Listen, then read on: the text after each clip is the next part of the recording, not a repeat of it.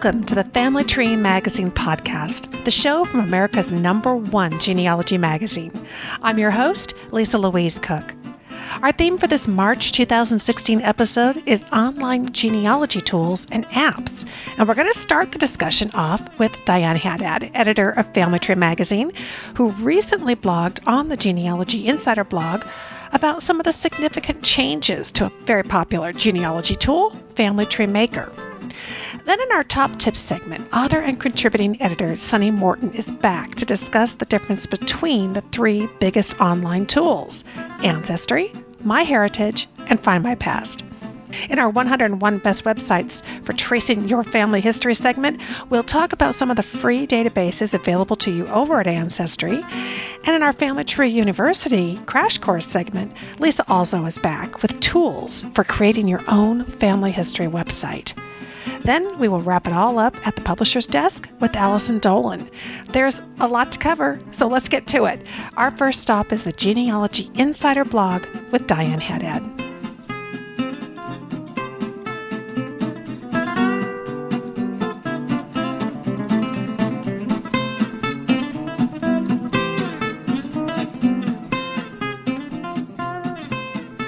In this March 2016 episode, we are focusing on online genealogy tools and apps, and a great place to start is the genealogy news with the Genealogy Insider, Diane Haddad. Hi, Diane. Hello. So we're talking about genealogy tools and apps, and of course, one of the main tools that we all use are genealogy software databases, and there's been a lot of news in that front, hasn't there? Right. Well, back in December, Ancestry announced that it was discontinuing Family Tree Maker, and then with that, syncing between Family Tree Maker and Ancestry member trees would stop at the end of 2016. So I think a lot of people were taken by surprise, and they weren't sure what they were going to do because they'd been putting all of this information in their online trees. How are they going to have their own backup copy without the software to go with the tree? So fast forward to the beginning of February, and Ancestry announces that Family Tree Maker is not going away after all. We are selling it to a company called Software Makiev, and that is the company that's been producing the Family Tree Maker for Mac version. So there's already a relationship there. So another surprise for people. Yeah, just when you think, you've swallowed the first news, then something else comes along. It's just been kind of evolving. Right. And I think this brings to the forefront of all of our minds kind of the lack of permanence right. on anything. I mean, because technology, this is all new territory and it's changing. And I imagine you hear that from your readers as well, just some concerns or adjustments to this idea that things do change. I do. And we actually had received a letter for someone asking for some guidance.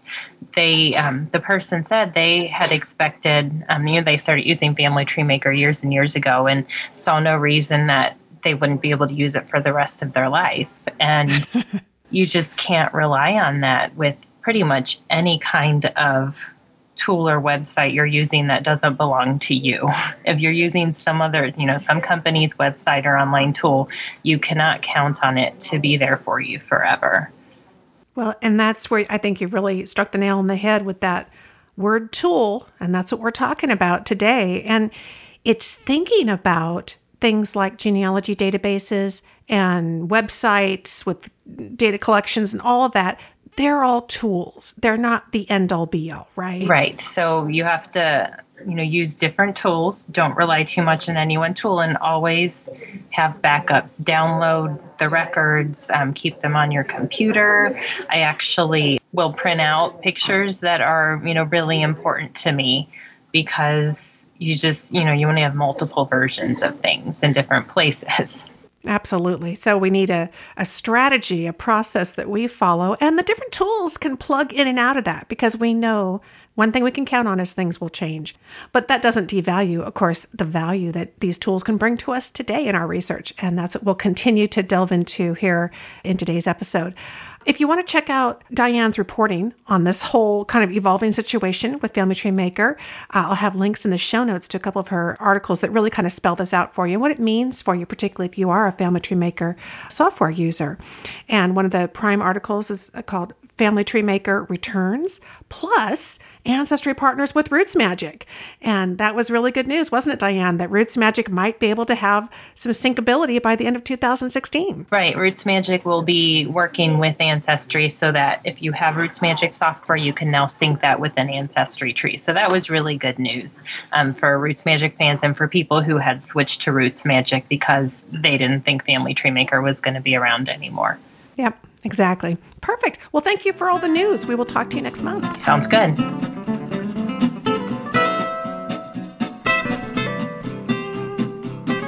There are three big players in online genealogy records: Ancestry, Find My Past, and MyHeritage. So just how do they measure up to each other and, more importantly, to your research needs? In today's Top Tips segment, I've invited Family Tree Magazine contributing editor Sunny Morton back to the show to share what she learned when she dug into all three of them. And that was for her article, Triple Threat. And it appears in the March-April 2016 issue of the magazine. Welcome back, Sunny. Thank you. Hey, this is a great article. I know you did a ton of research in preparing for it. I don't think I've ever researched that. Like, there's just so many different pieces of information to find out about each site. And the more I dug, the more I realized how much more digging I needed to do. Well, and that kind of reflects the challenge that genealogists face when you're going to do some research and you think, oh, where should I start? And then you realize there's all these different factors and it just becomes, oh, I'll just go to my favorite and, I'll start from there. But that's not always the best way to go. And I'd love to hear first, what criteria did you use to compare the big three? What did you think were the important factors? Okay, well, good question. I started off with, I thought, the most important factors, which is really going to be record content. And that's not just numbers of records, but the geographic distribution of records. We don't care if you have 1 billion records for the UK. If my ancestors, all came from Scandinavia, then, why do I care?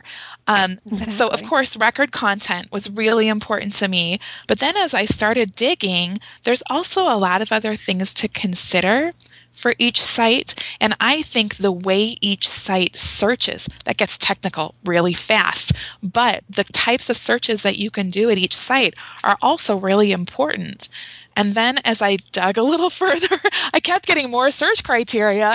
And that's what made this article so complex, is I kept going back to my very patient and accommodating representatives at each one of these three sites. And I'd go back and I'd say, okay, now let's talk about family trees. Now let's talk about your social networking and collaboration tools. Now let's talk about your apps. And then I could pretty much handle the DNA myself. That's pretty straightforward. But there were a lot of things to consider for each of these sites. And, you just mentioned, if a website has billions of records, but they're all in the UK, that's a big deal because I may not be looking there. And so you put Find My Past in this category of the big three. But obviously with somebody with Swedish background, they're probably thinking that one of the major Swedish websites is one of the big three. Is it that Find My Past is targeting the U.S. audience? How did you fit that into this big three in terms of how they kind of fit into that grouping? All right. So really you're asking me, how did Find My Past break beyond but just being a regional sort of website? That's a good question. And yes, Family Tree Magazine is a primarily U.S.-based audience, so I care primarily about U.S. records, and Find My Past has really, in a big way, broken into the U.S. market. They have gone after major records collections here. They've got great partnerships with Family Search, where they're getting funneled records, and they're outsourcing their own as well. They've had a lot of marketing reach into the U.S., and they've got the strength of Percy too, and that shouldn't be discounted for U.S. research. So they really do have a lot to offer U.S. researchers. But if you think about it, yeah, they're UK, but so is a majority, I would say, of the global British diaspora. If you think about the British Empire and where they went, as far as the English-speaking world, you have Canada, you have Australia, you have all of these nations, parts of India, so many places that were populated by the UK that many of our ancestral roads lead back to the UK, wherever you are in the world. That makes total sense. Okay, so we've got Ancestry, Find My Past, and MyHeritage. If you had to kind of say what your top 3 criteria were, what were the main components that you were first comparing? Okay, well, definitely record count. So the way it stacks up in terms of record count is pretty straightforward. MyHeritage comes in third place with 4 billion names, which, we think 4 billion, and now if they're in third place, that's a lot. That's a lot already, right? So we're setting the bar high here, the third place winner. And then Find My Past just about doubles that to nearly 8 billion. And then Ancestry just takes it away with their billions and billions of records. So they really are way out in front of everybody, but there's still, the third place winner still has 4 billion names on their website. So all of them really have tremendous record content. But as you can see, there's a definite break there with Ancestry.com out in the front. Right. They nearly double Find My Past. And yet these numbers are changing every day as well, aren't they? Because every time I turn around, I'm getting a press release about a whole new collection. Yes. Yeah, and I think that's one of the key things that writing this article and then having it go to press and then getting the next press release, I'm like, oh wait. At some point, they're like, no, Sonny, you can't make any more changes to this article. Oh, but this just changed and it's big. So if there's something that's absolutely true in the genealogy industry, it's that things keep changing. For example, an article I just submitted that will be in an upcoming issue of Family Tree magazine is going to talk about some really cool keyword searching you could do at Ancestry.com. They're doing some pretty creative things now that are starting to rival MyHeritage in terms of their creative search technologies, and that's another one of the core strengths that I talk about in the article. But Ancestry is ratcheting it up some in the way they're searching these records now. Exactly. Now, before we kind of get into some of the search features, trees would be another criteria it looked like that you really compared, because that's another big way in which we make connections with not only records but with cousins. How do they stack up with each other in terms of trees? Okay, well, that's a good question, because, and the answer, as in every answer in genealogy, is it depends. We have the total number of trees, and then we have the geographic distribution of trees. So I would say that the global diversity for trees, MyHeritage is a hands down winner. They really do have a global population of people that they serve in like 40 some languages. So you do have, the Germans who never left Germany are there putting up their trees. Those who speak Polish or those who speak Russian or all these other languages, they are still in their ancestral homelands and they are posting their trees. And you better believe that if they're still in that area, they probably know some things. They still speak that language. They know some things that we don't. So if you want to go back to some of these core families that did not leave the ancestral homeland, that's where I would go search for family trees first. But of course, really, you're going to have large numbers of family trees also on Ancestry.com. So MyHeritage really has that global strength in terms of their trees. Now, they have 28 million trees. Does that sound like a lot to you? It sounds like a lot to me. That's a lot of trees. But Ancestry.com, just for the sake of comparison, has 70 million trees. Wow. That's a lot of family trees. Yeah, it sure is. And that's one area where Find My Past isn't there yet. They really aren't doing the family trees yet, are they? You can build your own tree on Find My Past, but you can't search other trees. They don't have a public interface for searching that yet. They say it's coming. They have a few things that they're a little behind on. They've been so wrapped up in sourcing this excellent, very deep content for the UK, for Ireland, Scotland, that they really have not focused on some of these other tools that are already available on the other sites.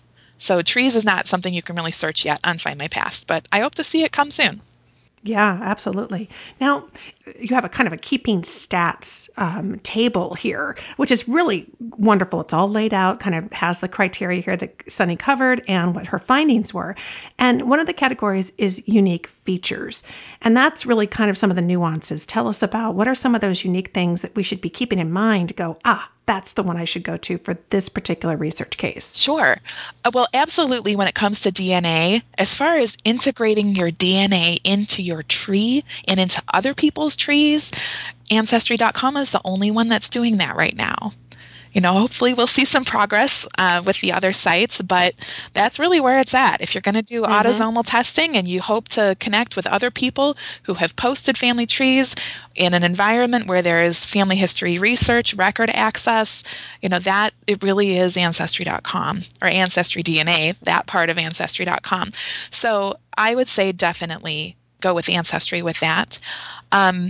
As far as social networking tools, yes, you can do a lot of collaboration on Ancestry.com, but as far as working, I think the user-friendly aspect of working with your relatives, inviting them to a site, showing things off, calendaring things is really a lot friendlier for MyHeritage. I have found that I can get a cousin of mine who's my age and has little kids. She'll go into my MyHeritage tree because she wants to put a few pictures of her own kids there and put their data there. So it's more of a family social network in her mind than it is, hardcore genealogy. So she sees it as very approachable. Whereas I think that sometimes the collaboration on Ancestry.com, when we think about that, we limit it more in our minds, and so do our relatives, to, that's just for if you're interested in genealogy. Oh, that's a great point, because we're trying to get that next generation, involved. Exactly. So we've already mentioned a couple of things for Find My Past, and definitely its UK strengths. Historical newspapers also, all three of them have some newspaper content. Ancestry has the least because they funnel their newspaper content mostly to newspapers.com, a sister site of theirs. MyHeritage has lots of newspapers to search. Find My Past has a lot of overlapping collections with MyHeritage, but they've got some really great deep-sourced British and Irish newspapers that others don't. So that's definitely a strength there. And again, going back to, I mentioned Percy earlier, but I didn't explain what it is.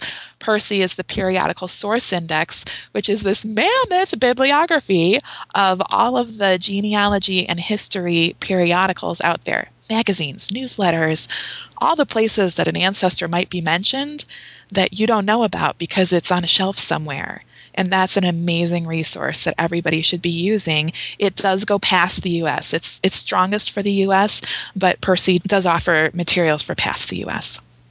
What were some of the main things, or what were the top things that really surprised you? Because you really dug into this, and I'm sure there were some surprises along the way. I know the three sites pretty well, but I will tell you that the biggest surprise, there might have been some little ones, but really the biggest surprise for me was comparing the UK content of Ancestry and Find My Past. Because when I first looked, I'm like, okay, I already know what's on Find My Past and it's awesome for the UK.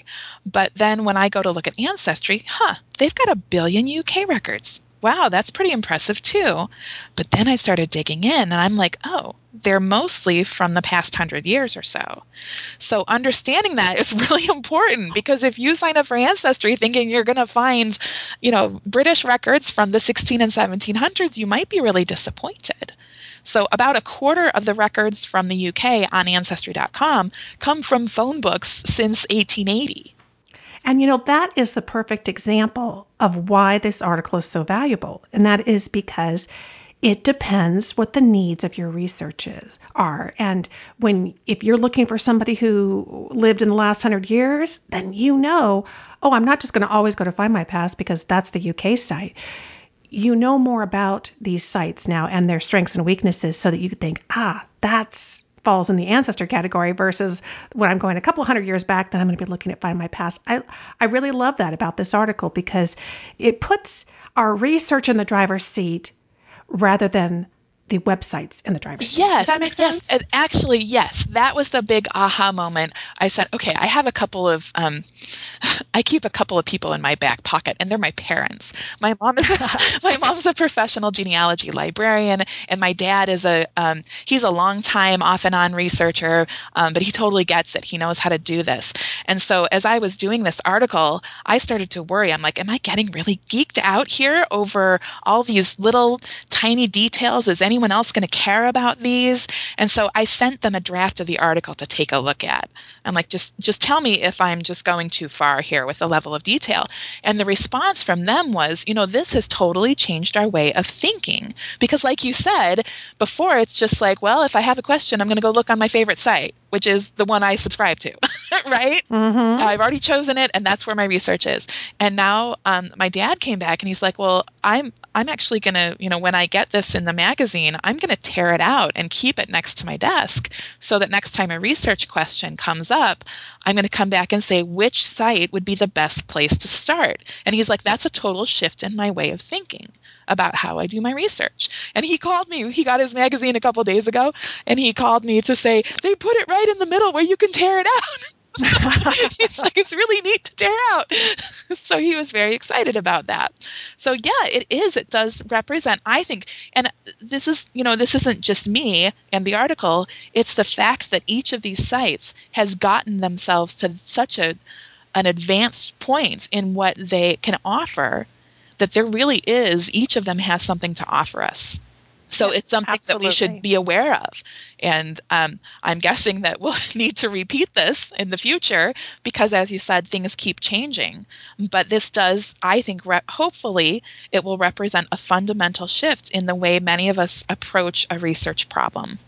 Yep. Well, we certainly agree on that. And I tell you, you're going to agree with my contention that this article is really a must read. It's triple threat. And it's in the March-April issue of Family Tree magazine. I hope that it does, and I think it will, shift your thinking. You'll be in agreement with Sonny's parents. And I tell you, I've met them both, and that's good people to be in company with, because that's really the key, is that we want to put you in the driver's seat. And that's what you turn to Family Tree magazine for. And Sonny, thank you so much for sharing all this insight. You did a lot of homework for us. We appreciate it. I did. Thank you for letting me talk about it a little bit.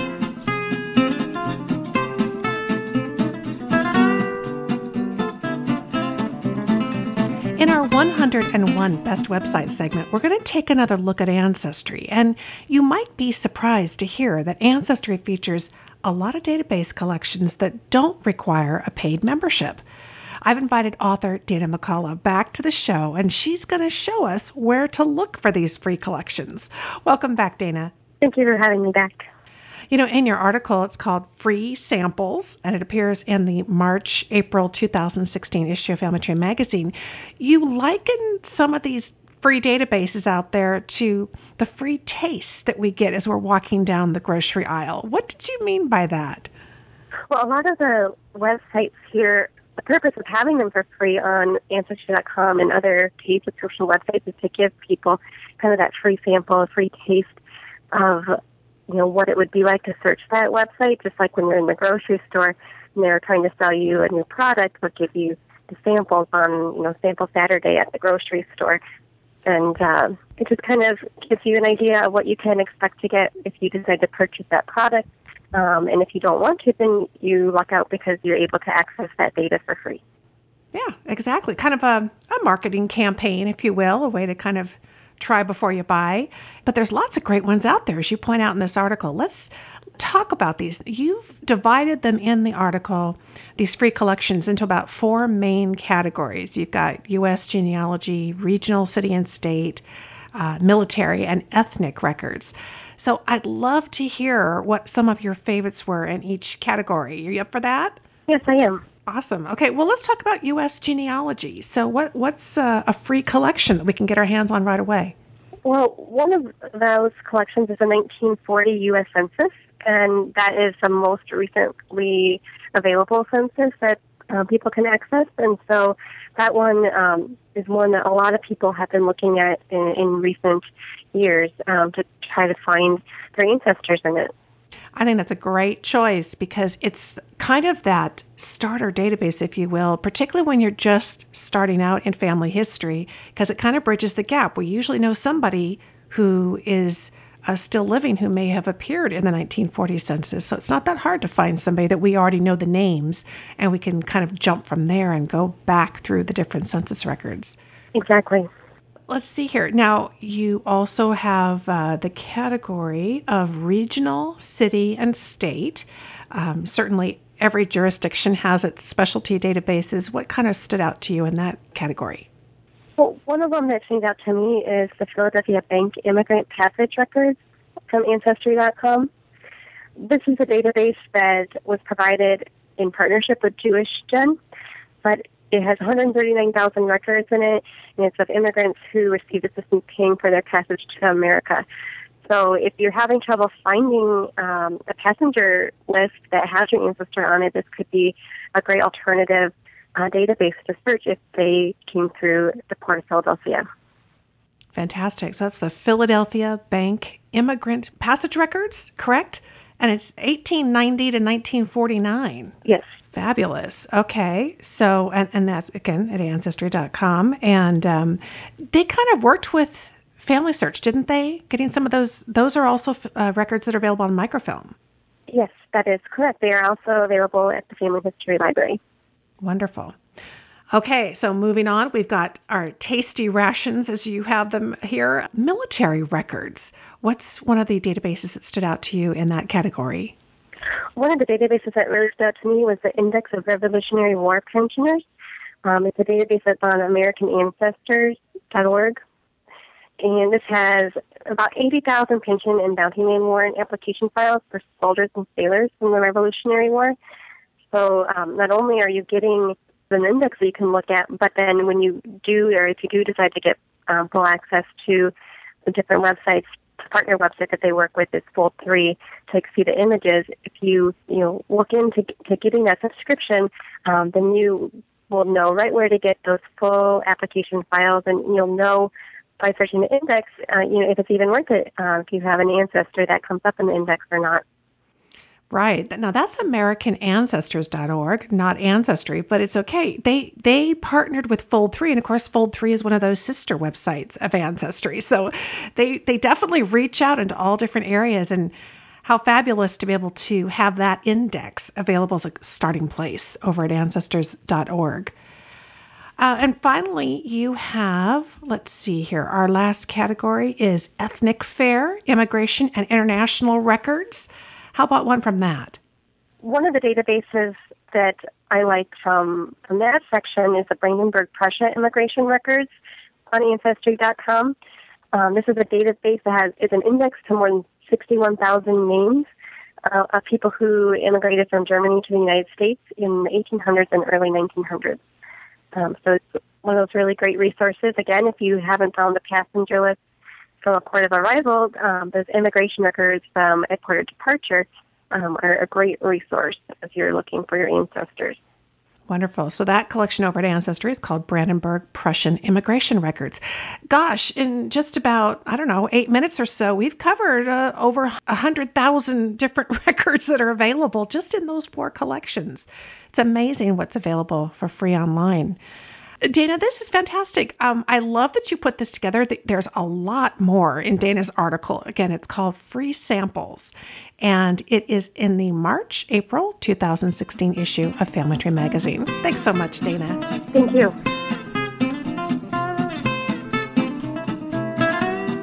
So you've been assembling some great stuff on your family history, and you want to share it with relatives near and far. One of the best ways to do that is with a website. In today's Family Tree University Crash Course segment, Lisa also is here to share tips on how to make a free family website. Welcome back to the show, Lisa. Hi, Lisa. Thanks for having me back again. Well, in addition to being a great vehicle for sharing family history with our relatives, a website also gives us our own online bulletin board of sorts that can kind of help us connect with cousins who are Googling the same ancestors. So just about anybody can benefit from having a website. Where do you recommend that folks start when they're thinking about creating their own family history website? Well, I think really the first step is to before you even start exploring platforms, I think you need to decide what the purpose of your family website will be. Is it basically to share genealogy data? Do you want to share a lot of photos? Do you want to do some, community history with it? Do some, in-depth writing on it? Sharing stories? Do you want, is it going to be a large website for a lot of relatives or family members? Is it just going to be for a small number of people? Are you making it into a bigger project? So would you want it to be public or private? So you really need to just kind of sit down and just sketch out what your initial plan is. Now that doesn't mean you can't change your mind. Knowing where you're going before you start going into the technical aspects really helps. That's a great point. And I'm thinking as you're describing these different uses of a website, that we kind of have two main choices that people tend to run across, and that is that you can have a full-blown structural website, or you can have just a blog, which is a website, but it's kind of a more simplified, kind of geared to the writing. Can you talk a little bit about the difference between whether we're going to get a blog website or how that compares to a full-blown website? Well, yeah, a blog website, generally you can find a lot of free platforms. So there are things, you could do Blogger, which is .blogspot.com. You can do, free sites on WordPress. You can do Weebly. There's just a lot of different free platforms out there. Of course, you trade that off with less control, more ads in some cases. You might get ads, on your site, but you can also have a full-blown website, which means a top-level domain. So, for example, my blog is theaccidentalgenealogist.com. I use the Blogger platform, but I have my own domain, so it's mine forever, and that's because that suits my needs. But not everybody needs to invest in that full blown domain name. So you might want to, start out with maybe a free platform, a smaller platform, and see, does that suit your needs? And then if not, you can always go and, register a domain name. So, it's always good to try something first. But yeah, there are two different ways to do it, and it just takes some planning to think about, what your ultimate purpose is. And for some people, the free, easy to use, what you see, what you get websites are easier, especially if they don't have programming skills or a lot of knowledge of, how the back end of the internet works. Right. Sometimes that back end, the behind the scenes side of maintaining a website can get a little bit complicated. Can we test drive this and kind of try these out to see which one we like?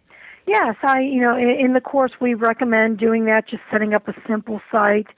And you can always, delete, especially the free ones, you can always delete them if you're not happy with it. So, I would always try them out and see which one works better. And you just start with maybe a small, maybe one, family line or one, story, and, try adding pictures and see how it looks, and then just kind of see what the functionality is and how you're adjusting to that platform and that interface. So we go over several different types, including, a Blogger website, a WordPress, also some basic company websites, like using myheritage.com. They have a way that you can integrate your family tree and have a family website in their interface. And so we even go over the basics of that. So, again, there's kind of something for everyone, and you can kind of try them out and see which one suits your needs the best. Wonderful. Well, do you have some tips for us on what we could be including? What do you kind of cover in the class, and what are some of our options? Well, we talk about, whether you want to, do a full family tree. We want to, of course, photos are really important. A lot of people, have a lot of family photos. And so, do you want it to be very visual? Or are you telling a story through pictures? Do you want to add a lot of text? Do you want to write, profiles of ancestors?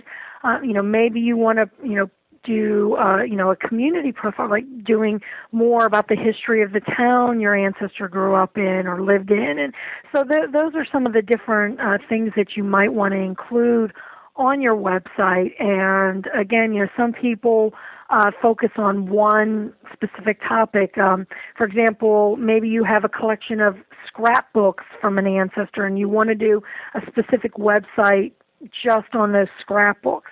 You could do that. You could do, a full sort of family website.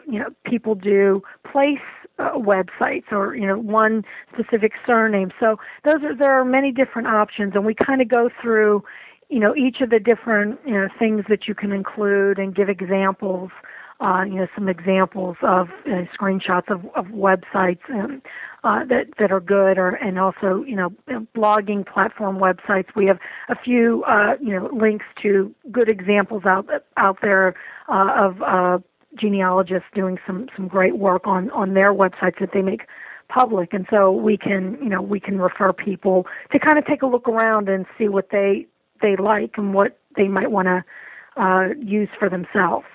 Well, it sounds like with so many things, it's 90% planning and probably 10% execution. I know from my own website, it was a lot of thinking through these kinds of questions. And I think that's what a structured class like this is so helpful, because it really helps you cover all your bases so you don't get down the road and go, oh, this is wonderful, but I never even thought about this other part, and now I've kind of painted myself into a corner.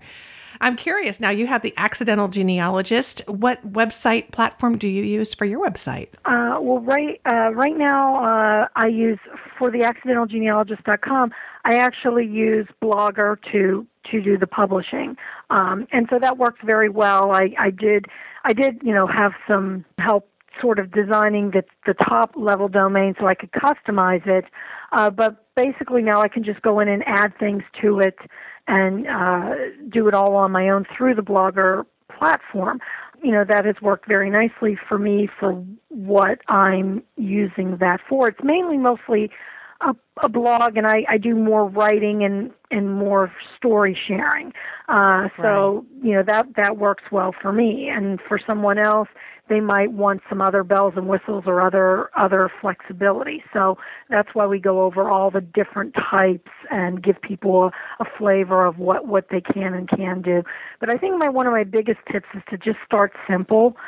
You can always sort of add to it, but, and then I also recommend looking at websites that you like and seeing, what you might be able to adapt into your own website. So that's always helpful as well.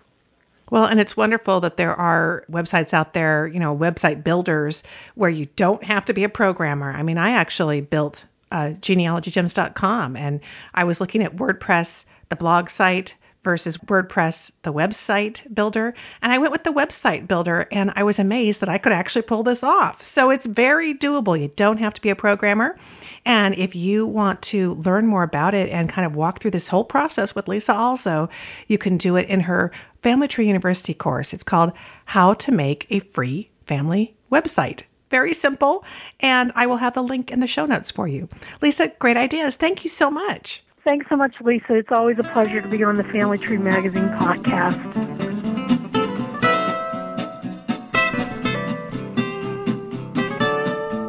It's time to wrap up this March episode that's been devoted to online genealogy tools and apps, and we will do that at the Publisher's Desk with Allison Dolan. Hi, Allison. Hi, Lisa. Hey, I know you've been really busy over at Family Tree Magazine lately, and of course, one of the biggest projects that you've been working on was the Winter 2016 Virtual Conference. And these events are so cool. Tell us, what were some of the highlights? Well, sure. This is really front of mind for me in light of our episode theme about online genealogy tools, because the virtual conference in and of itself is an online genealogy tool. And that, it's a conference you can attend in your pajamas. All you need is an internet connection. So that's really great. But, the conference content also has lots of great tips and ideas for how to make the most of online technology in your genealogy work. So I'd like to share a few highlights. Oh, please. Excellent. So Okay, the first one that was really excited from a technology front, which is online technology, but also just kind of cutting edge technology in general, is dealing with your DNA matches with Carrie Scott. DNA has become so huge for so many people.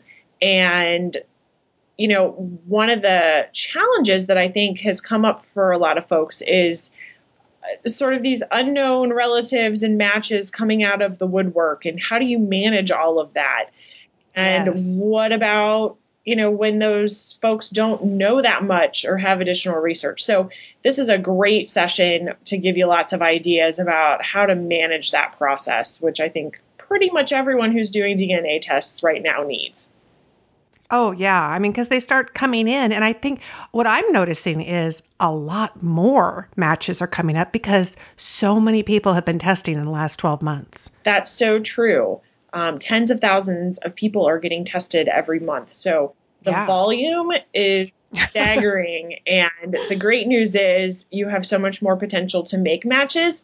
The downside to that, of course, is there's so much more information to weed through. So the session is a great thing to help with that. And the second session I want to highlight actually is your session, Lisa, on Family Tree Maker. So, Yes. you know, there was a lot of drama in the past few months with Family Tree Maker going away, and then it's not going away, but it really put a fine point for me on how important it is to understand how you're managing your data and your online trees and all of that.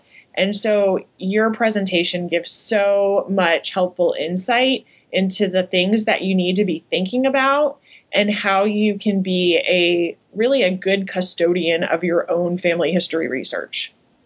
And that was really the key. You know, you're right. It was really a painful process, I think, for so many people who were Family Tree Maker users, and for others who weren't, who were watching this, wondering, what if this happens to my software program? And yeah, that, I think it was, in a way, it was a good thing that it happened, because it kind of made us go back and really revisit that. Whose responsibility is this anyway? And really, it's ours. So I was really glad that you guys asked for that video presentation, because it was a great exercise to go through. And I'm really glad that people are going to be thinking now about what's the long-term process. And I want to be in control of it, not just be at the mercy of, whichever company I'm getting my software, program from, or putting my family tree on their website. So yeah, it was a really timely topic. It was fun to do, and actually a great exercise for me as well. I think it's a great exercise for everyone. So I think it's a must-see presentation. Last but not least, a couple of months ago when we were talking about New Year's resolutions and getting organized and such, I talked about spreadsheet secrets, how spreadsheets are like my existence, and how I organize and manage much of my work as well as my genealogy research. And so I am so psyched that our virtual conference included a session on spreadsheet secrets to organize your genealogy. Everyone who wants to utilize spreadsheets better should watch this video. It's so helpful and gives you lots of great ideas on how you can put that into your workflow. So, yeah, it's pretty amazing how much we're managing these days. It's so much more information, I think, than it used to be. And it's coming from so many different directions. So I know Shannon Combs Bennett does that presentation, and it was just fabulous. Yeah, so those are my 3 highlights in terms of making the most of the genealogy technology that you can in your day-to-day work. And I'll add that even though the conference is over, you can still get access to these sessions. They will be available for purchase from shopfamilytree.com by the end of the month. And this would also be my opportunity to plug the fall virtual conference. We do 2 of these a year. So if you missed the first one, there's still time to get involved with our next one. It will take place from September 16th through 18th, 2016. And you can register for that at familytreeuniversity.com. Oh, and I totally recommend it, because we get to download these videos, so you can participate in the activities that go on throughout the weekend and all the message forums and the conversations. But then you also can go back and redigest the different topics, and particularly when you need them. So it's a really cool event. Perfect. Well, thank you so much for helping us wrap up this March episode, and we'll talk to you next month. Sounds great, Lisa. Talk to you later.